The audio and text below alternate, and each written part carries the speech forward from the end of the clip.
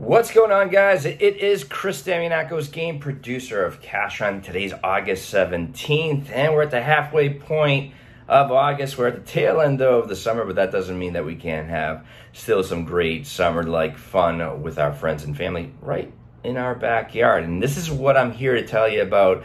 I know that the title of the video is giving you some outdoor game ideas or kid game ideas, but the truth of the matter is, being a game producer for so many years and loving competition and structuring it and participating in it, there is no such thing as kids games or adult games or what have you. They are very universal when it becomes like a competitive type of thing. So what I want to do is this. Now, the games that I'm going to talk about are the classics that a lot of you guys probably haven't played in a very long time, that you probably did during field day, during the tail end of your elementary school career, or you might have played it in your backyard as well. The key thing is this.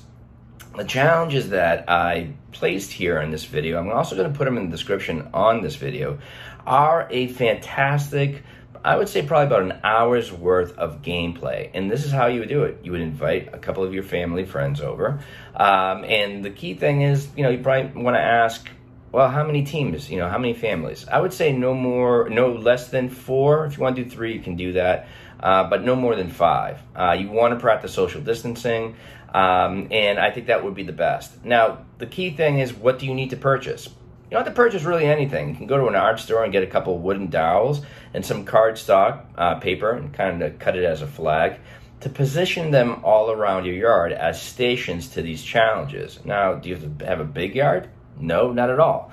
You can have a whatever size yard that you want to have it in, and it's very doable however you see fit. The key thing is that the challenges are rather quick and they are rather very simple, and a lot of them are in a rally form. So once I mention the challenge, you're going to probably know what I'm talking about, but you should position your yard in a kind of a game board type of way of going from it. So from a start and an end. So to go from one competition to the other, until the end. How do you score? Very simple. I'll put it in the factor of 4 teams. If you had 4 teams, a lot of them are going to be first, second, third, fourth place. And how you would do it that way is the team that comes in first will get 4 points. Who comes second, third place, 3 points. Third place, 2 points, and then lastly, fourth place would be 1 point. So you just determine how many teams you have, and then just go on a downslide on the way of, as far as scoring. So it's really simple. So let's get right to the games. The games are the wheelbarrow race. Very simple in this regard. Teams of 2 would go up and around the cone, up and around a cone and back to receive points. Now, how that would happen is very simple, because you can do it that all 4 teams do a wheelbarrow race. You can do it that way, which I think is the easiest way in doing it. Or you could do it in a factor of timing them, just on this particular challenge alone. So whoever comes in, first, second, third, you would just time them. Honestly, have all the teams line up, teams of 2, 1 on the ground, the other one holding legs, have the cone at the other end, and then, again, go around the cone, come back, and then award the points as they come back. Egg on a spoon, one of my favorites when I was a kid. Very simple, it's a relay race. Teams would be single file. First player on each team would put an egg on their spoon and cautiously waddle their way to the cone, go around the cone, come back, slowly place the egg onto your teammate's spoon, and then once you have completed your team, depending on how many players are on your team, you then will come in first, second, third, or fourth place. Now, you have to keep, in this case, you have to keep the teams even. So let's just say, for example, in regards to, you have 4 families, and 2 families brought 4 players, and the other 2 brought 5. In this case, you have to, for the teams that have 5 players, you have to eliminate 1 person from it, so it's an even 4 across the board. 3-legged race, very simple. Again, you could do it all the teams lined up. tie kind of like a ribbon around two team members' legs to form the three-legged race, up and around the cone, back, and then of course award the points.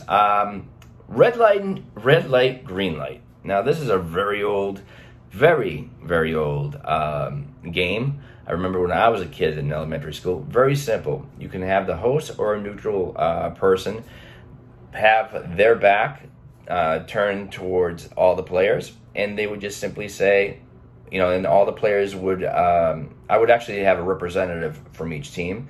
So one person from each team, and then the person would say green light, and they would start making their way to the host. And then once they say red light, they stop. Green light, red light. So now when you do red light, green light, you don't have to go red light, green light, because if you keep that green light on for even 10 seconds, they've come and touched you. So what you want to do is quick, red light, green light, red light, green light. So the object of it is this: first person to touch the host's shoulders would receive points. Hopefully that makes sense. And then the end-all, be-all, the good old tug of war. It's very simple how you do this. This is one of the more comical types of games.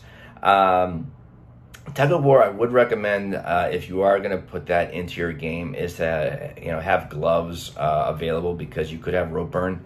It's pretty simple on that.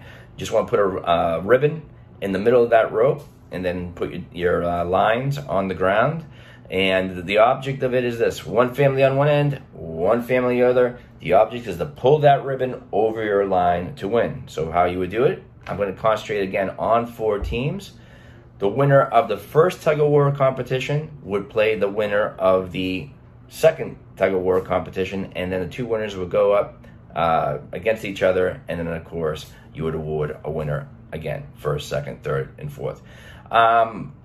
I did one a few years back. I've also added an arm wrestling challenge there. I thought it was really comical in that regard. And if you wanted to do this, you could put a little small scavenger hunt as a tail end of it, because all the challenges I just mentioned, you're talking about 45 minutes to an hour easy. If you want to do another hour and do like a real full day of it, you could do a scavenger hunt in your downtown area. The teams would have to go there and just, do a photo scavenger hunt. Nothing, premium, as like a professional scavenger hunt. Just like, certain statues, certain stores, certain landmarks, team members need to be in those photographs for them to count. And do your point structures really simple. Statues, 5 points. Locations for physical scenario like a team pyramid or forming a word, 3 points.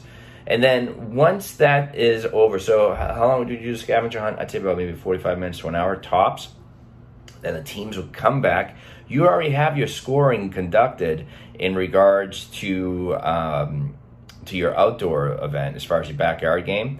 So you have that. You can do that while they're on the scavenger hunt. And then when they come back, you just simply go onto their phone, where they'll be using to do the photo scavenger hunt, and then just count them. And then, hey, put some burgers on the grill, some hot dogs, some Cokes and Sprites and beer and whatever it is, a glass of wine, and it becomes a great conversational piece in the end. So it's something to do, especially with Labor Day coming up. I think Labor Day weekend is always a classic time to play these types of games. It's very memorable. It's something that you guys will be talking about forever, and for the adults, it will reintroduce them to their kid side. So hopefully that helps you out. The best of luck. Have fun with this, because that's the key thing. I guarantee you'll be laughing throughout this whole competition. Again, I have that all listed in the description. If you like this video, hit the like button, because it tells good old YouTube that we're doing our job correctly.